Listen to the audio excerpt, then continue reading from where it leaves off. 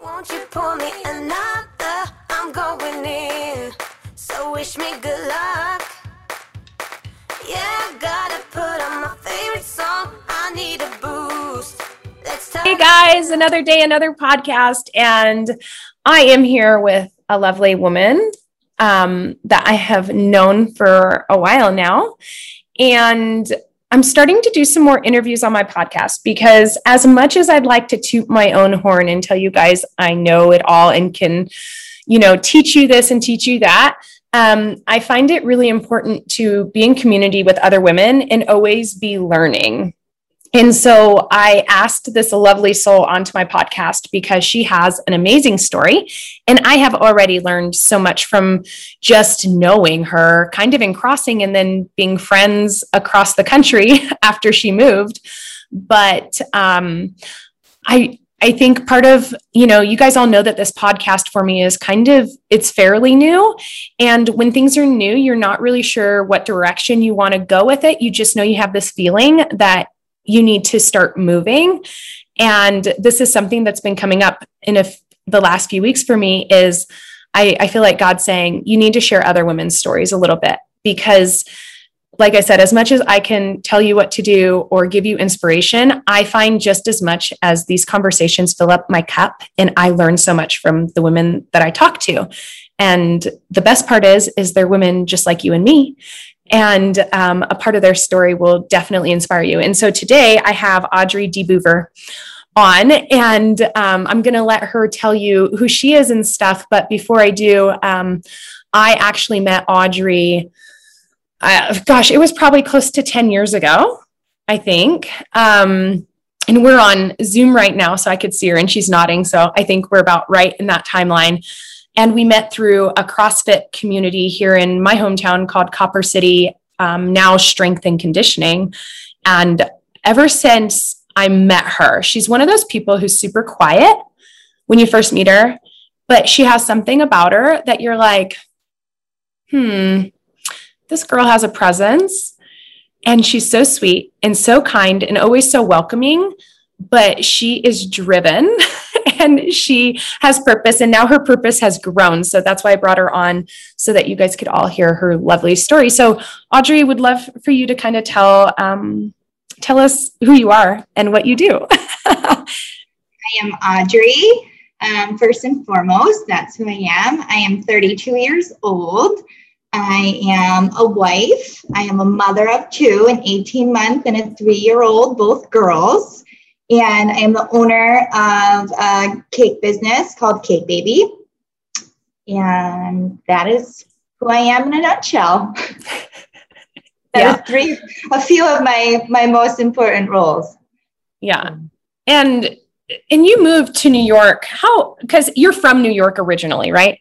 I was born and raised just to be very clear, it's upstate New York. We are in farmland country, Western upstate. We're about 5 or 6 hours from the city. We're very small towns. And this is where I was born and raised. When I was 18, I left here to spread my wings. I moved to Florida. From there, I moved to Pittsburgh, then down to Florida. And right from Florida, I moved home for a quick second until I packed a bag and moved to Butte, Montana. And I thought I would be there for a week or two, and I stayed for 5 years. And Butte, Montana is it's funny because it's sneaky that way, because people underestimate Butte, right? And to this day, I'm like, it's funny when people are like, oh, you're from Butte. And I'm like, heck yes. I'm from Butte. And every time I mentioned, it was hard for, had I not had roots here, if my roots, and I come from a very tight-knit family. If I did not have that, I would have stayed in Butte forever, regardless of why I went there in the first place. I would have settled. I still keep in touch regularly with my Butte people. A piece of my heart is still there. I still support it. I still love it. I still am thinking when will I be back? And I will, just a matter of timing. So yeah, it was, that really helped shape. That was a huge piece, part of shaping who I am And just a really awesome part of my story and my journey that I'm so proud of. Yeah. And that's kind of where it started for you and me meeting, because at CrossFit we met and I really looked up to you because I was like, she just gets it done no matter what. And I'm like, here's this little tiny thing. And if you've seen her in person, she's just this cutest little thing with like blonde hair, cowgirl boots, and she'll just get it done. She's definitely, I loved when you're like, I'm pointing out that I'm from upstate New York. Cause I was like, oh yeah, she's country.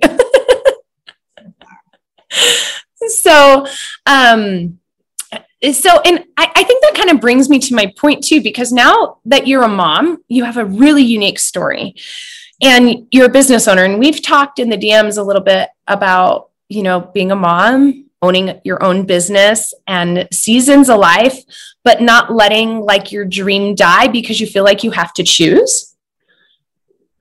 I would love your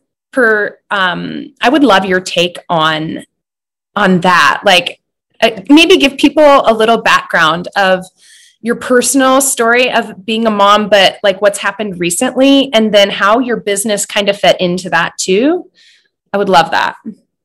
Yeah, I'll do my best. I feel like there's, I'll just go ahead and start. I've known I had this passion for, even out west, I had a passion for baking. I went to school for it.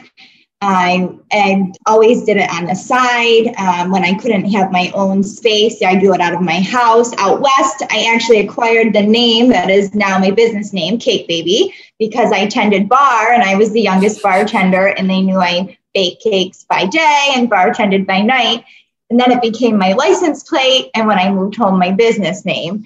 So that followed me all the way. And this was pre-kids, so I did not even have children. I was just young and aspiring to be a baker one day, but I always knew I wanted my own business.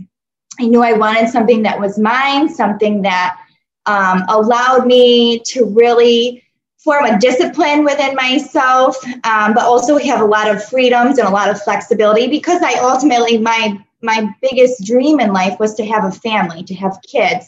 That was my ultimate goal. But I also had this passion to have my own business and to be able to do both.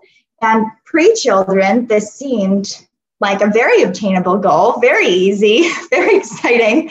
And so as soon as I moved back to New York, I had a shop built right away. I was very excited, started my business. My first goal was to just get established. You know, I hadn't been in the area.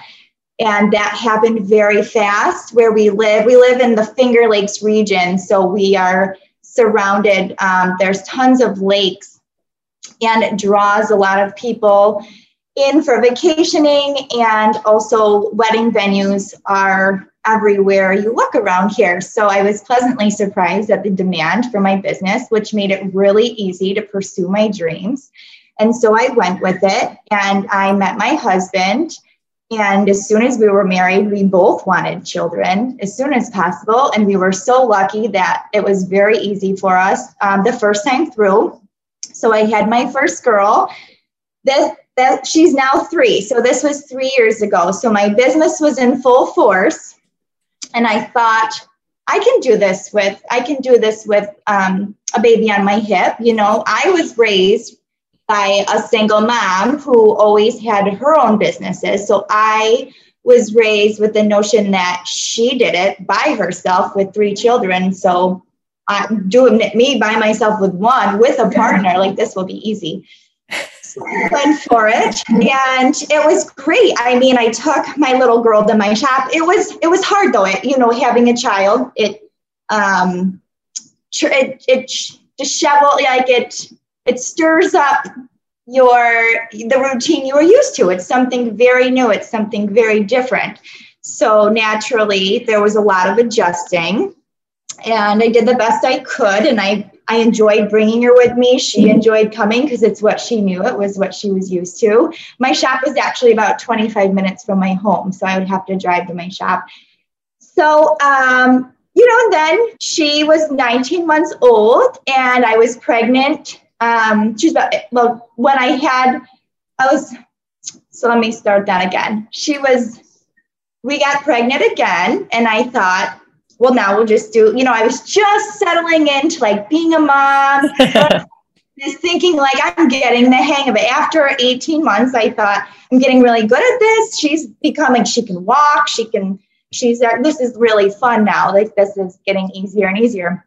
So, and my pregnancy with her was very seamless, very easy, very manageable. And so was the birth.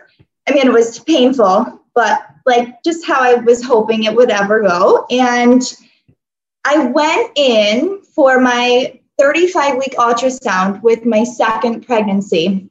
And at this time, after already being pregnant, and once I thought the 35 weeks, you kind of feel like you're in the free and clear. You kind of feel like we're good. Like what, all those things, all those markers in the beginning, we cleared them. We were looking fine. And I had no reason, no suspicions that I felt great. So I went in for my 35-week appointment with a batch of cupcakes fresh that morning for my OB, because that's just what I did with my cowboy boots and cupcakes. I show up, we have our initial, look over. They send us into the ultrasound. And that was when my world stopped. That was when I told my husband, go home and get our 3-year-old, you go. And they had told me, actually, like, you're not going to want to leave. Like, we're going to need you to stay.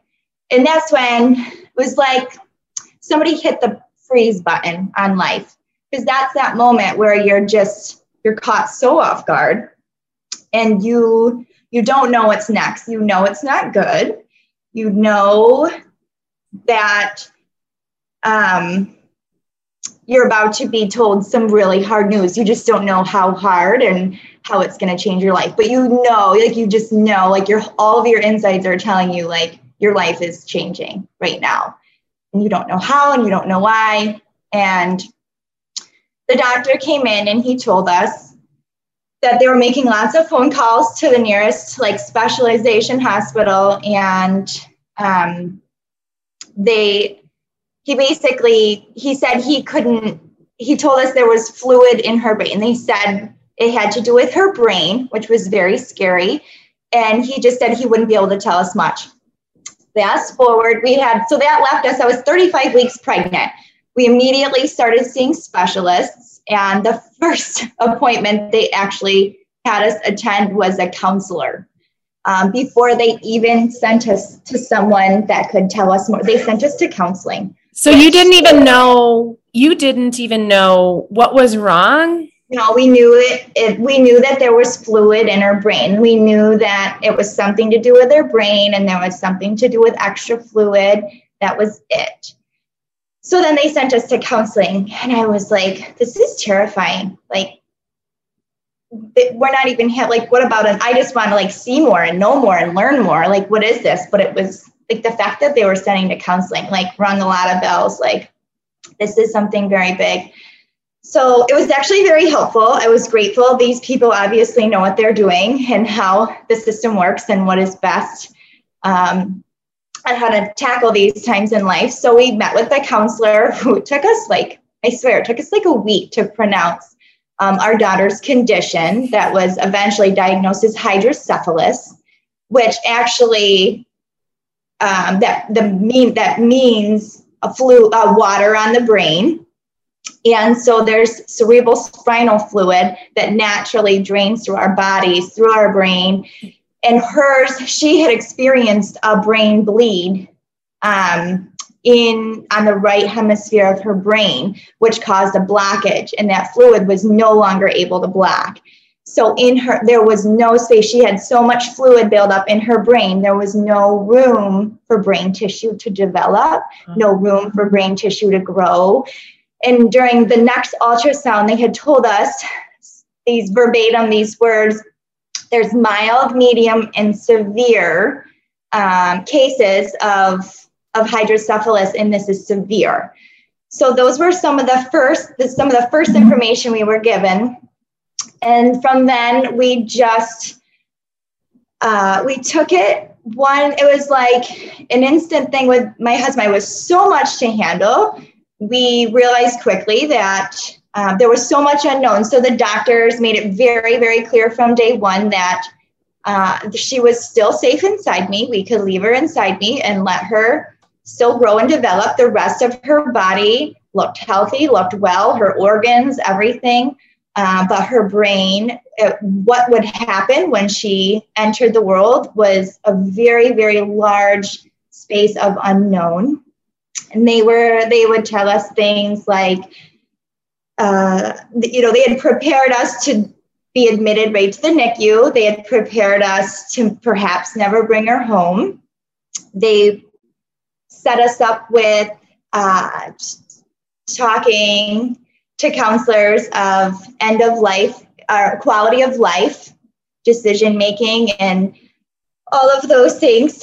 I feel like I'm diving in the wrong directions here. So we were told a lot in a very short time, and we took it minute by minute, day by day. We kept our faith and our hope, and we knew that we were actually okay with the unknown because it left this space of the outcome being still okay. It didn't close that door. It left that door open.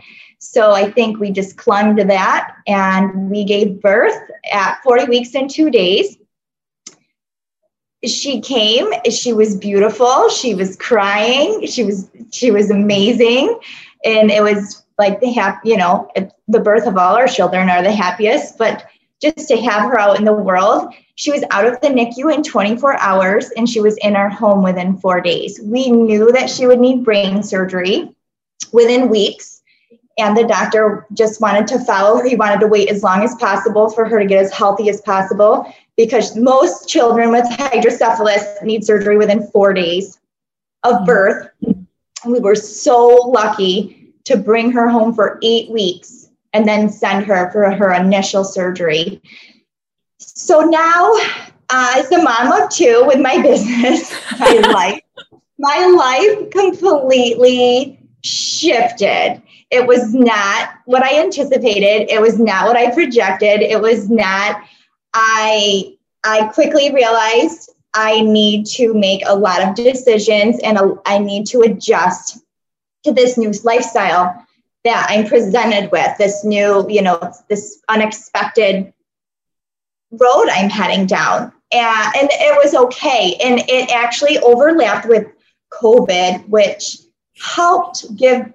really helped me give myself permission to slow down and to take the time I needed.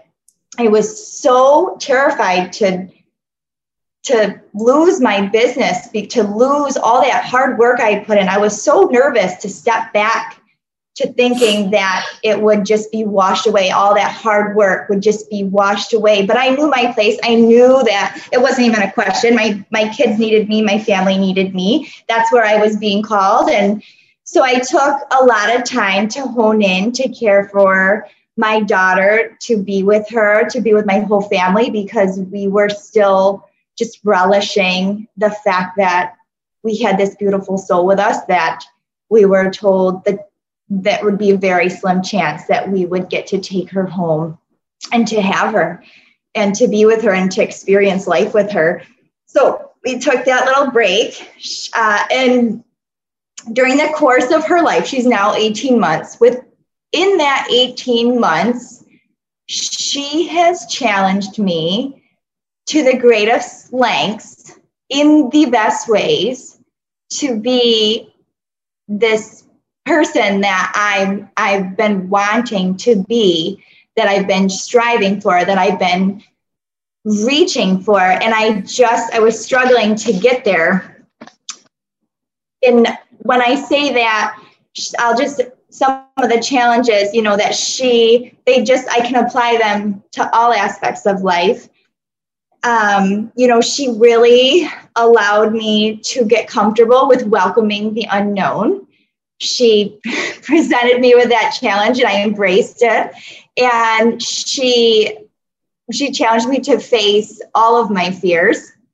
And that taught me so much about, what I thought were my greatest fears. And then I learned what truly, the ones that I thought were actually my greatest fears weren't. And I learned so much from that. And then the greatest thing she taught me and the whole experience was to just surrender to not having control, because I was really like a hands-on mom. I was a stay-at-home mom, with my first all day, every day. I took that responsibility very seriously, and I felt like this is my job, this is my responsibility, and it was really hard for me to share that.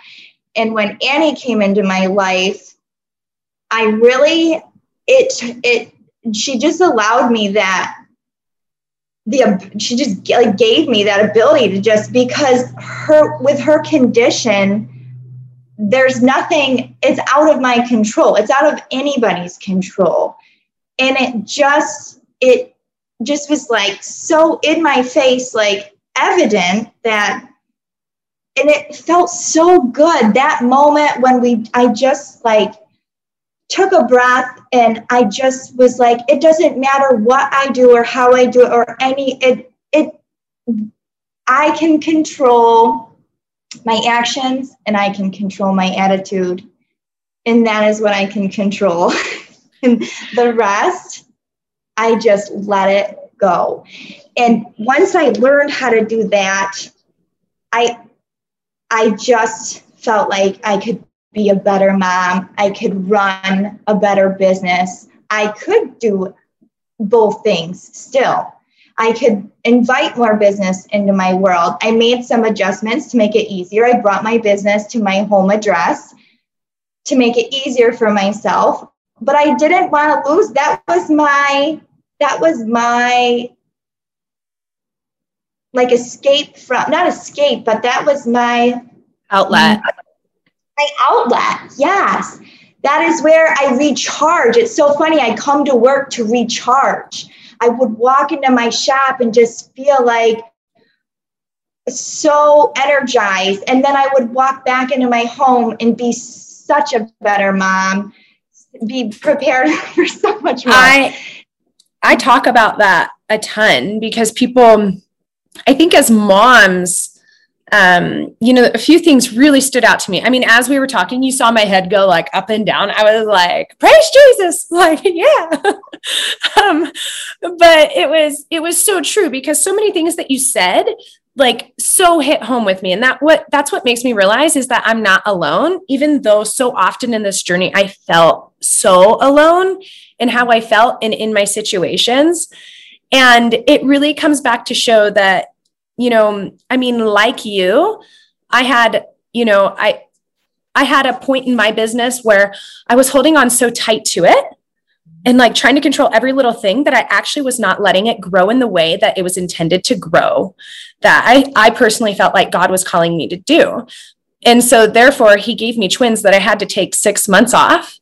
And I had 6 months. Like I remember going in and my husband was like, when you have these babies, you're not going back to work right away. Because I'd be the person to pop out a baby and do a photo shoot the next day. I mean, that's my mentality, but I'll never forget surrendering to that. And it makes me even want to cry now because I remember sitting in that Ronald McDonald House, writing the emails to my clients saying, I am so sorry. And I was like, I am so sorry. I'm not going to be able to finish this project until this time. I'm so sorry that I let you down. And every one of them came back and said, Melissa, you are having twins right now. Why are you even emailing me? But it came down to realizing like I surrendered. And I remember saying, I'm giving this up for 6 months. My business didn't go anywhere. I came back stronger than ever. I had to go back to the foundations because I was relearning and I had to give myself the space to relearn even a freaking schedule. But I wanted to ask you a question. When you said what I thought was my fear was totally different than my real fear. Do you mind sharing that? There's a couple. There's some, there's some little fears, like when I gave, like just going into giving birth with Annie, with hydrocephalus, one thing that comes with that is a larger head circumference because of the fluid. One of my prior fears was having a C-section. That was one of my biggest fears. And now it seems so shallow to have that as a fear. I think my mom had 3. So it wasn't even like I didn't have an example, like we're 3 healthy children that she had, but I was terrified of it. And then when we learned of Annie, I laid there on that table, like cut me open, and I made that choice. So she was literally within a millimeter where they were like, you could still deliver vaginally. They left everything up to us. It was 1 millimeter of a circumference size, but they said, it is up to you. You make the decision. No one can say, there's no proof or evidence. There's no knowing what the best option. They knew I was very pro-natural. That's how I delivered my first. I'm a natural person. I always choose that first. But in this circumstance, my husband and I talked it over, and it was what is going to pose the least, with already having a brain bleed and a lot. We wanted to, and having a C-section wasn't necessarily still going to be flawless or guarantee anything, but for us, it felt like the safest, and that's the only thing that mattered. Like, what is the safest, least risky for her? So I was like, cut me open, baby. Like, so when it came, this was like my greatest fear. When the time came, that was the easiest part. And recovering like that, she was alive. Like when I think back to that birth experience, I don't want to write off anyone who's had a traumatic C-section. Like, this is just our personal story. But that was, I don't even recall, that wasn't even a thing. And now I show that scar I'm like, check this out. Like, this is so cool. Like, I'm so proud of it now. It's just so silly. And the other, the bigger version of a fear was, another example was, I had it in my head that, losing my child, having my child die was going to be my greatest fear, losing a child. But then we were faced with discussions of quality of life, and we were faced with the potential reality of, as her parents, having to choose, if for her to have a life or not, and having to and here I thought, if we didn't have that choice, having her pass would be one thing, but having to make that decision, that's another level. Here I thought that would just be the worst thing ever. And then you realize that that's not necessarily the worst. There is even worse. And I think, but now I think for us, having to face that, having to confront that, I know we are coming out of this on the bright end. She's alive and she's thriving. So maybe it's easier for me to talk about it, but being faced with that has allowed for us to just live this life with a whole new approach, and it's made it all the simplest, the beauty, the simplest things are just magnified. And we're so grateful for that because, we've seen our darkest days, but with her, but then on the flip side, we've witnessed the brightest. It's all full circle. The darker the night, the brighter the day. And we've got to experience that. And we're grateful for that. And, when you were talking, one thing that you kept saying is it was the uncertainty. It was the uncertainty. But I felt like you kept getting proof that uncertainty necessarily wasn't the bad thing. That was actually, like you said, the door of hope. Uncertainty was actually a blessing in a way.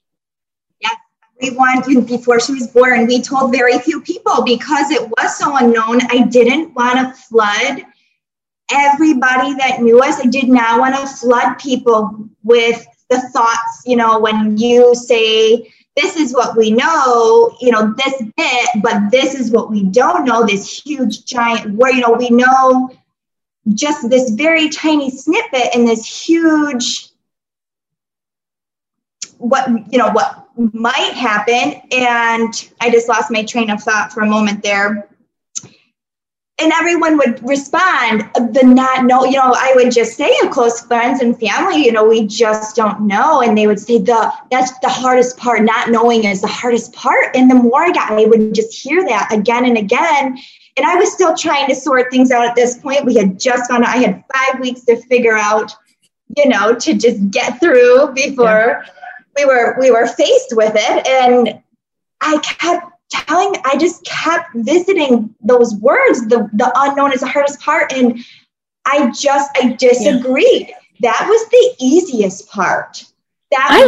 This day, after having gone through 3 brain surgeries, the first surgery, we didn't know what it entailed. We didn't know how it worked. That was the easy one. It was the emergency one. It was knowing what we were going into. It was knowing what we were about to endure. Those were the hard parts. Yeah. So yes. And I love that, because it totally is the unknown. And it's funny when you're talking, I'm like, oh my gosh, this is bringing it back to me, because even when I found out I was pregnant with twins and they told me I had like complete placenta previa, and I'm in Seattle carrying like these heavy photo bags through the airport. They're like, don't pick up your kids. And of course, what do? You Google, and Google is probably the worst because you hear everyone's horror stories. And I remember from that moment, I said, I'm going to stop trying to reason with myself. And like, I did surrender. Like you said, like, I was like, okay, I'm going to surrender all of the stuff that I don't know and that I'm out of control of. But I think so often moms, especially, because we want the best for our kids. We want the good to happen. We forget to do what's necessary for us, like what we actually are in control of, because when you dumb it down and simplify it, what you are in control of is this right here. And if this is not in a good space, mentally, physically, spiritually, everyone around you will suffer. And that I learned, going into these brain surgeries, especially the emergency ones, with her condition, it's any given second of any given minute of the morning, she could be functioning at 110%. There are not big warning signs, and it happens fast, and we have to act fast. And what I'm learning is, now that I've gone through 3, it's been a process. There's been times that I've been consumed with fear. I've found myself in, it's the worst. Those times I remember, I can tell you exactly like everything about those moments, that when I'm consumed with fear, and it's useless and it's hard to get out of it. But if I remind myself in that the reasons, I've used her experience to really motivate myself to take care of myself. That's been a huge, I got so lost in feeling like I had to do everything for my kids because I wanted them there, and I love it. The thing is, I love being a mom. I love caring for my children, and I got lost in that. I got really lost. And having this big wedge put in like our normal life routine really forced me out of that mindset. And it really woke me up. When I'm in the hospital during COVID, every time I've been, it's been alone. My husband could not be there. I have a child, she was 8 weeks for her first brain surgery. It was 4 months after that with her second. She's this tiny little baby. You don't eat, you don't drink, So I realized like, it is my job to be ready. I need to be my best self. I need to be ready. And not just for that, but for everything, just to be a better version of myself every day. But it's motivated me thinking that at any given second, I need to be ready for anything, and it is body, mind, and spirit. My body, I need to be ready to not eat. I need to be fully nourished. I need to be feeling good. I need my mind. It's my job. I'm learning in the hospital things. I'm learning how to advocate. As a mother, that's your job. And this is just the next level. I'm learning how to use my voice, how to still be very respectful to these doctors, because I am at their mercy and I am so grateful for them, but she is still my child. And first and foremost, it is my job to have a strong mind and be on the ball when I am in those positions, because there's very little that I can do. And that is something that I'm capable of. And that is my job. And my lifeline during those times is my spirit, my faith. I need that. That's like the only thing, that keeps you going to get to the next minute, to get to the next hour. So, yeah, so it's taught me, and now it's taken me, she's 18 months, and now I finally feel like I'm settling into that, and I fought it for so long because I wanted to be 24/7. I thought that's who I was. I thought I was fighting myself. And then I realized, like, no one cares if I have someone watch my kids for a day. My kids actually love it. Like, nobody else cares. And it was me who cared, though. It was me who I thought my mothering, I thought I wanted it to look a certain way. I thought I wanted it to be a certain way. And when I started to really tune in and really look at the reality, I thought, I actually do need time for myself. I need it. And my kids need that from me. And I need that from me. And the more I get it, the better. It's so contagious. And it has an effort too, Well, I mean, I love your shirt that you wore today, because obviously you can't see her because this is a podcast, but it says advocate like a mother. And my shirt actually says, actually, I can. I didn't see it. I love it. We match. But I mean, I think when it really comes down to it, I think somehow we're wired to think that being a martyr is the most, is the highest badge of reward. And then when you really think of, like, yes, there are going to be the moments for you, Audrey, as a mom, where you are going to have to run on nothing, but that shouldn't be your everyday. And if you're telling yourself it has to be, it's a lie, because I mean, you have a lot on your plate, and you're actually telling me, no, it's more necessary for me to recharge in healthy ways away from my kids, refill my cup with something that I like to do, not just scroll my phone or, try something someone else did, but you're like actively building a business that is on your terms. Yeah.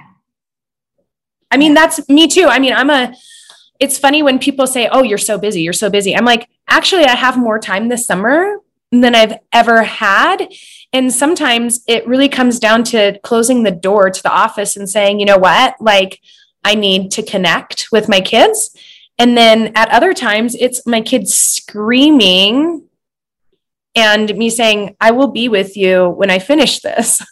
Like, I feel like it's like this balance of they're teaching me that I need to be more unplugged and connected with them, more intentional. And then I'm teaching them that mom is not at their beck and call all the time.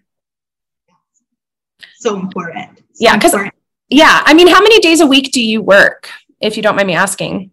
It depends on the week. So there's times when I'm working mornings before the kids are up and when they go to bed, nights. And then just recently I started having a Friday day where I work so I can prepare for my weekends. Mm-hmm. So weekends are my busy time with weddings, but it depends on the week. I can be out here 1 day a week, or I can be out here 6 or 7. It fluctuates. And I'm learning that I do, when I have a busy week, I love it. Like, I feel so good, but then I've learned that I can't do it as consecutively as I used to. I need to recover. I need to reconnect. I need that, and I'm learning too, my balance. I'm learning that ideally I like to be out here 3 to 4 days a week. And I like to have that back and forth because I still loved it. Momming is my favorite. I would give this up in a second. Mom, for me, being a mom is always first, but if given the opportunity, which I have, and it's right at my fingertips, I love doing both. And I'm in a place now where my kids can come out and see me. They can be with me for short times. They can come out here and be a part of it. And I love it. And I feel so lucky to have created this. I say I feel lucky, but I worked very hard, we're lucky and fortunate at the same time. I worked very hard for this. And this was just a dream and a goal, and to be living it is very fulfilling and very exciting. Yeah. And I kind of feel like a good reframe of mind from we're lucky is like, you've taken full advantage of some cards that you were dealt, and it's actually worked out very well in your favor, because it was showing you your blind spots of trying to fit your beautiful life into your round, full, beautiful life into a square peg that you thought it needed to be, right? I mean, even with me, I have daycare 2 days a week. Those are the days that I shoot. Some weeks are busier than others. Usually I've gotten a heck of a lot better at planning. And as a creative, I've come far, but there is still growth there. But it really honestly comes down to every time I've felt overwhelmed or I was dropping the ball, I was like, who committed to this? I did. Right. And then you realize you are in control of those small things. And usually it's you like not upholding a boundary with your work or your kids or yourself. You're trying to do it all like mediocre. And really what you're being called to do is like focus on one thing amazingly right now and then move to the next, like in the time. You can't, we can multitask. Women are great at multitasking, but like I said, it becomes burnout when it becomes your lifestyle. So, go ahehave. I was just going to say one thing, I really respect about owning my own business and having my own business. And then I love to have, and one reason I always wanted my own business is I want the accountability. I want it when it's positive. I want it when it's negative. I want it all. I want that. I love it because I feel like there is no one to push it on. Like I don't have that option. And I like it because I'm, if I had it, I might take it. Who knows? Maybe I wouldn't, but I might, sometimes it'd be easier. So. Yeah. I mean, I think that comes with the mindset. I mean, I will say like the country raised mindset is very much so empowering in that sense. I think you could probably agree with that. Is a lot of that mindset is how you were raised, like in that aspect was an advantage for you because it was like, pull up your boots, girl. Like you can go do it. Like figure it out. Your parents. Yeah. That's me. Like I work in the world of cake. So I have to remind myself, I take it very seriously. I pride myself. My job, my biggest fear in my business is disappointing people. That's a serious fear of mine. And I would hope, that's all I want is to satisfy people, to make them happy, to bring them joy, to deliver the product that they asked for and maybe even something better than what they asked for. And but I have to remind myself, like, this is cake. So if something goes awry, like I often have to sometimes, I've gotten a lot, after kids, it's gotten a lot easier. Pre-kids, it was like, if I drop a cake, the world ends. Now it's like, okay, like we'll run to the grocery store and fix it. Luckily, that's never happened. Never, ever have I yet dropped a cake. But one of these days it's going to. And I feel like that day I'm going to be like, well, how do we fix it? And find a solution. And I think that's like the mindset is like everything, like, I mean, there are very few things in the world that are final. And I mean, you have been faced with that question, like of uncertainty, right? So it just makes everything else like trivial in a sense of like, well, how do I make this better? How do I make the best of this situation? I think so often we put a finality on something, or I don't even know if that's a word, the final on something. And you're realizing, no, like it's not the end of the world if this doesn't happen. And context matters because you were saying, a C-section is the worst thing that can happen. Oh no, honey. Like it wasn't, you found out. But, I was telling Anthony, I was going to say, I was telling Anthony today at Copper City Strength and Conditioning, I was like, what I realized in the past 10 years is as much as I love joy and bringing people photos, they're just photos. I know that they're important, but at the same time, like it's as much as like, I love to be the one to take the photo and stuff like that. Like there's so much to go around. It's just photos. Like we could problem solve if something happens, unless it's at that like a final moment type thing. But yeah, it's kind of cool to hear your mindset around this. Now, I'd love to ask, because you've really had to set some boundaries around things in your business and your personal life. What are you doing differently now that has like up-leveled your connection with your kids and even brought your business up? Is there anything like that in your life that has happened where you're like, this one shift made all the difference? I think it's easy. I think accepting help.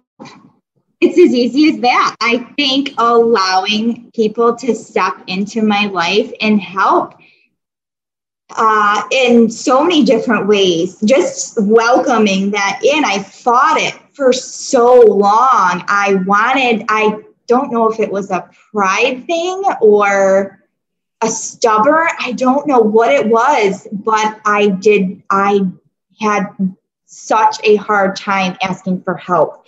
And when I learned how to do that, it changed my whole world. It allowed me this freedom. It allowed me this space. It just changed my whole, I feel like it changed my business. Yeah. It changed. And also, because in my business, I've taken a lot later. I've shifted. I've made a ton of different shifts within my business. I'm still shifting now. I'm actually working on making a big shift in the next year and changing gears, because I'm learning that with my daughter's condition, she has a lot of unpredictability, and booking weddings 2 to 3 years out.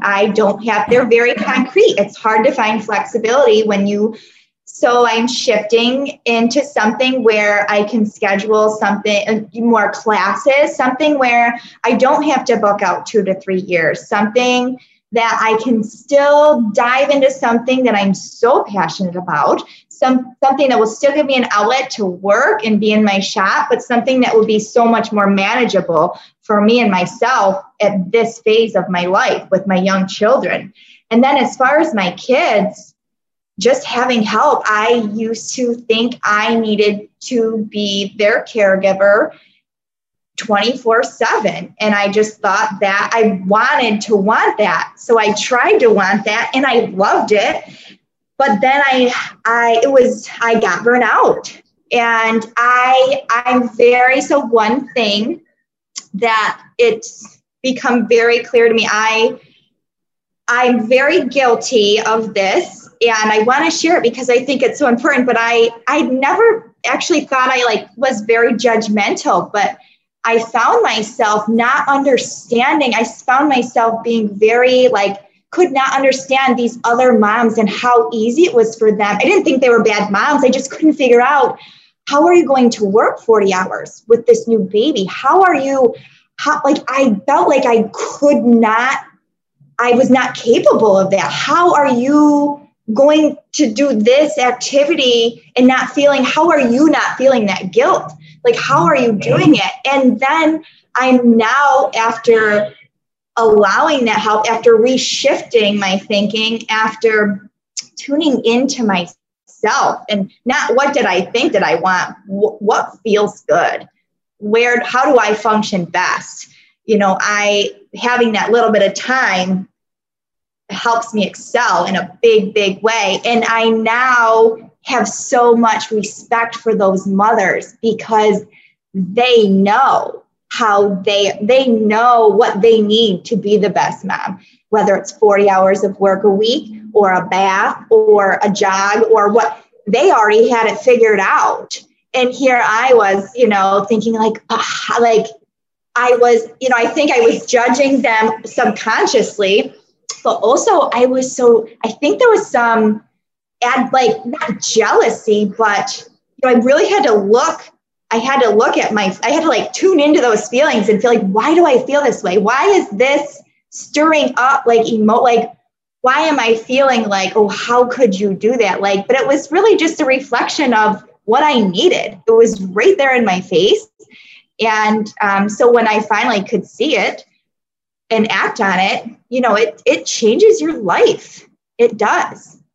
Yeah, I think I remember us having a few DM conversations about that. It was pretty early on. I think it was maybe right after Annie was born, maybe even before. I'm trying to but think too. I remember us talking about, I remember you saying I don't know how I'm going to give any time to my business. Mm-hmm. And I was like, well, do you love it? Is it something you want? It's probably just not going to look the way that you thought it would. And I think so often, because just how our brain works, you're operating from a place of knowing this room. Here's a really, really great example. Your brain operates from knowing, from your senses, what you see, what you feel, what you hear, what you touch. But there are things in this room that I'm not aware of, right? Because there's only so much your senses can ingest and your brain can process.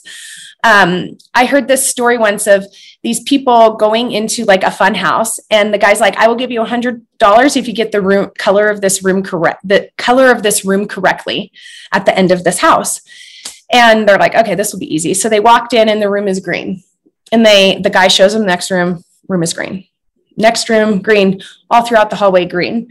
Last room, he's like, what color is the wall? And they're like, it's green. Hand us our $100. And he's like, no, it's not. And they're like, no crap, it is. And he pulled out 2 paint swatches. In this fun house, they changed the color from green to blue, and it was drastically different when you hold up the paint swatch. But just because of their perception of walking in and assuming that it was green, because it just mildly shifted, they didn't even realize it was a completely different color by the end of it. And their brain has already said, no, this is green. Sorry.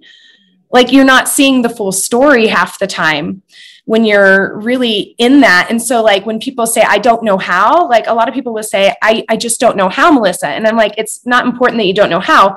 What is a step towards what you want? Because the how will fill itself in. It's almost like God throwing little stepping stones out in front of you as you're walking towards what you want. Because if you knew how, you would already be there by now. And with our businesses and motherhood, each to their own, because what's important to Audrey may not be important to Melissa. So I don't think mothers ask themselves enough, what am I feeling? What needs to fill up my cup? Where am I trying to hold on to so tightly? Where do I need to surrender? And a lot of times when you're in that mess, it's hard to see. It is.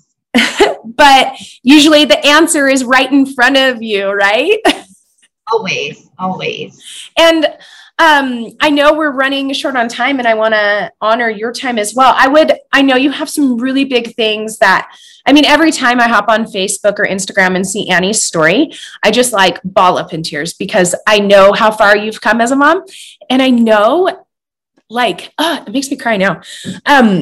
I know that this beautiful gift as a child and your family, all of it, has been put in your life for a bigger purpose.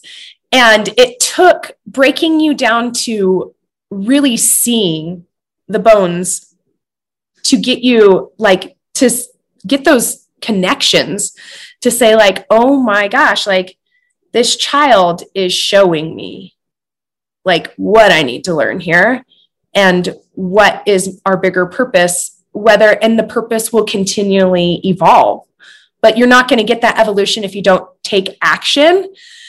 So you have some big things coming up. I would love for you to share how people can support you. Even if it's just following you on Instagram in your cowgirl boots or liking your Facebook page for your cakes, because her cakes are phenomenal, guys. I was sad when she left, but, what are you up to right now that is like just you're so excited to share with the world, and how do people get in touch with that and you? I would say right now, in our family world, we every September we're going to celebrate right just before the end of August, but it's Hydrocephalus Awareness Month, and I've never had a big reason and I've never really felt compelled as much as I do now to just really help educate on what hydrocephalus is, how it affects children and teenagers and adults, people of all ages, and why it's so important. There is no cure for hydrocephalus, and for us, we have the most perfect child. She is so unique in all of her own ways, and we want to keep her like that. But it is so hard to put her through a brain surgery, to watch her endure that. It is a lot. It is very risky. It's very painful. She is so strong and resilient, but we want to help create a brighter future for her. So every year, this is only our second year because she's not even 2 yet, but I feel compelled to do a little fundraising on behalf of the Hydrocephalus Association. And this year we are hosting an event that's going to have wildflowers, build your own bouquets. We call our daughter our little wild Annie, just because she's been a wild one from the get-go. We actually named her that long before, we named her that before I even gave birth to her. So we theme all of our events around Wild Annie. And this year we are also making sunshine boxes, which are for local pickup, but I am doing a special one for Melissa that's going to be delivered. But most all of them are going to be local pickup. But the message of the box, so the sunshine box we created, I wanted to do something inspired by Annie and on her behalf, but something to really encourage other people to just take a minute, find someone they love, someone near and dear to them, and just be with them. Enjoy just like a super simple, we did a picnic box. So there's flowers, there's fresh cheese, there's jam, there's bread, like the staples of a picnic. There's hard cider, the staples of a picnic. So you got what you need. You don't even have to prepare. But the bigger portion that we just wanted people to just be with someone, to share their time. Life is such a hustle bustle. We get so caught up in it. We're on the go, we're on the move, and we forget to just sit back. And we live in a place, and you live in a place, there's so many places around the world that it's so easy to find a space to do that, to just be out in the fresh air. And if you can't be out, do it inside somewhere that makes you feel calm and at peace. But to just really enjoy it, we forget, we're around these people we love, but are we really tuning in? Are we really listening to them? Just sit down and just have a conversation with them and listen to them, hear them, and see them, and just be grateful for that time that you have with them. Be grateful for that they're there. Because just because Annie has this condition that puts her at higher risk of different things, there's no guarantees for anyone. Some people look at our family and I think like, oh my gosh, like their future, like they just don't, but nobody knows. The way I see it, maybe we're at higher risk, but nobody has the guarantee. Nobody, and we're no exception. We're just have it front and center in our vision, but really nobody has it. So we don't feel any different than anyone else. So there's the Hydrocephalus Association. They are the association that we really are raising our funds for, because their goal is to find a cure. And she has a shunt right now, which is a medical device that poses a lot of malfunctions. It is amazing because it works, but there's a lot of ways that it malfunctions, and a lot of things that can happen that just need to be tended to. And unfortunately, that requires more brain surgery. So those are our big things. Within my business, I'm just venturing into classes next. I'm going to be doing very detailed, fine floral. I want to do more of a small group setting. And I want to bring people together. I want to create another opportunity. And I think this next year is really about creating these opportunities for other people to take the time to gather with the people they love, to have fun, to do something enjoyable. So that I think is that is how I am dealing with the helplessness. Like, when I'm feeling helpless in all these moments, this is how I deal with that. I want to feel like, how can I put all that energy and make it into something positive, something optimistic, something that will help other people, maybe encourage them and remind them and motivate them. And something bigger than yourself. I think so often that's where change happens in the world, is when we're taking our own pain in a sense and saying, okay, I know I'm not the only one. How can I serve others?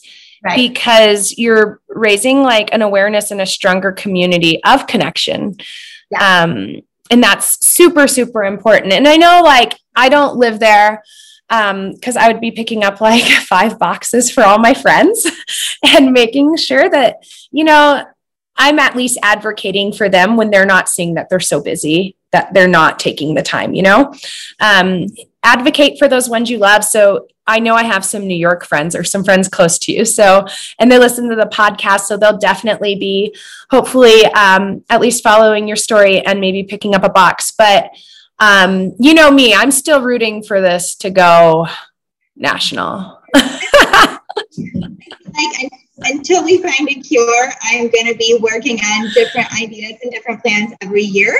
So I feel like this could be my little spark to get me to make this something more accessible, something that I can share to a larger group, something that I can get a further distance easier, and really get our story, because it's so important to our family to share, and to express really loudly that our family is really grateful for our journey and for our story. And we don't, it's been in the hospital, walking out of that ultrasound, we were given those looks of sorrow, of pity. And, had my old self, I would have done the same thing. I wouldn't know, I would feel bad for someone walking out of that room. I would feel terrible.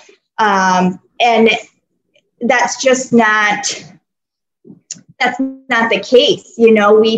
We feel like we are so grateful for this opportunity we were giving, and we're latching onto that and we're running with it.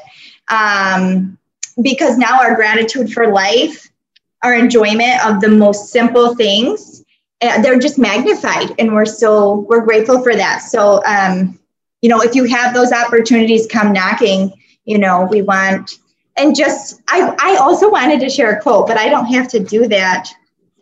No, I think it's just a message. Keep this. So one thing I think that helps keep me grounded and bring me back to like solid ground at those times where I find myself really getting consumed by the fear and getting lost in it. I keep this quote on my wall in my bedroom. It's actually a picture from Glacier from my honeymoon that I put it on. And I want to share it because I think we forget all that we already have. So often we forget, we so hard not to, we had already pictured our life with 2 kids. We had already envisioned what these sisters would be like together, and then we learned of the news. We were so blindsided, and we didn't even realize we had already like planned out this, like we subconsciously got so far ahead of ourselves. And so now each morning I read this quote, and it reminds me how lucky I am. And this is it. It's from the book, The 4 Agreements, and it's by Miguel Ruiz. Yes. And I'm just going to do a tiny spurt of it, but it just says, I just give thanks every morning. And this is what I read to do so. It says, "Thank you, Creator of the universe, for the gift of life you have given me. Thank you for everything that I have ever needed. Thank you for the opportunity to experience this beautiful body and this wonderful mind. Thank you for living inside me with all of your love and your pure and boundless spirit with your warm and radiating light. Amen. And that is the quote.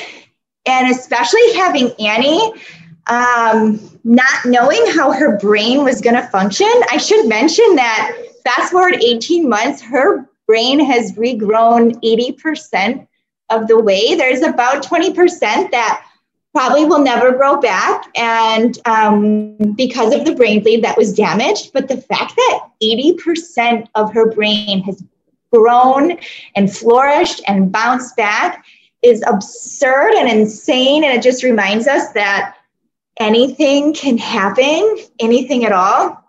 And I remind myself, like, we are so lucky. Like, I have this body, I can use it, and my brain communicates with my body. We take these huge things for granted. You know, her right side of her brain cannot communicate with the left side of her body.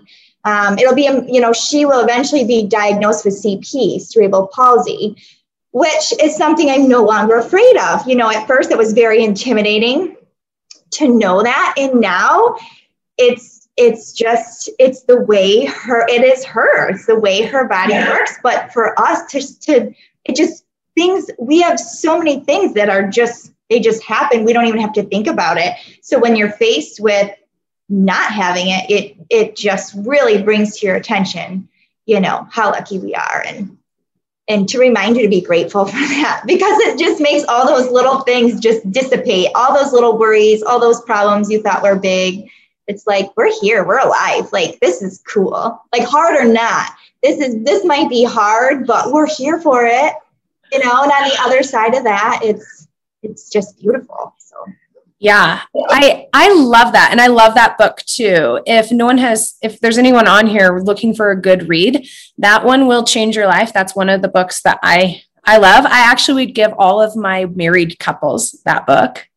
Yeah. Because it's super important. And I'm going to have to look that up. I thank you for the reminder. It's so beautiful. So, how do they, if they were impacted by this, how would they get in touch with you? Do they follow you on Instagram or Facebook? Do you have a group? What do you do? I have Instagram. I have a business Instagram only that I like 85%. Now that I have kids, I incorporate my kids a little bit more into it, but 85% business. And then I throw in a little family stuff on the side. And that's, I have to look what my Instagram. I can't remember what it is either. I'm trying to think. It's my own thing. I'm not the best at keeping it updated. It's cake_baby_cake. And that'll link you. I have a Facebook page too. Most things are just combined with the Instagram and the Facebook. So if you go to either one, you'll probably see all the same information. But yeah, I share, snippets of what I do. I call it binge-stagramming. I binge-stagram a lot. I go on 4 days straight of showing everything, and then I'll be gone for 2 weeks, and then I'll come back. But that's just the way my life is right now. So. And I think that's amazing, not fitting yourself into the box, but just saying, hey, I'm still here. It's all good. I'm not when I'm not, and you'll see me when I'm here. And you're running a business. You're not. Yeah. I mean, I think sometimes people get confused on what running a business looks like. So running a business means taking care of people first. I sometimes get sucked into that opposite mindset as well. But Audrey, I love everything that you had to share with us. And I walked away with so much that I didn't even know, but then just your little nuggets of wisdom about surrendering so that you can actually see where you're meant to be and where to grow. That's actually going to bring more to your life. When you say surrender, I visualized surrendering to a better, more beautiful life. And then the door of uncertainty, that was really a door of hope. I think, just so many things. I'll probably have to re-listen to this myself a little wise, but it was almost I think I had to do it for survival mode, because the fighting it, like it was too hard. So I had no other choice but to surrender in that circumstance.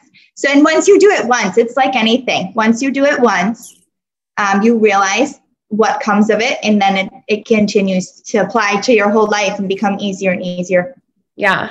So I think we will end with that, and reach out, share this on Instagram if you loved this episode too, because obviously, like, I'm a big deal. So no, obviously, like, we thrive on people knowing that this conversation impacted their life, and, you know, you're not alone in this either. So thank you everyone for listening, and we'll see you next week. Won't you pour me another? I'm going in, so wish me good luck. Yeah, gotta put on my favorite song. I need a boost. Let's turn up the love. No, it is way too late, but I just can't get my eyes off you. Maybe we will regret this, but tomorrow is another day. And I will do anything to get your love. Hey, won't you pour me another? I'm going in, so wish me good luck. Yeah, gotta put on my favorite song. I need a boost. Let's turn up the love, because it's on.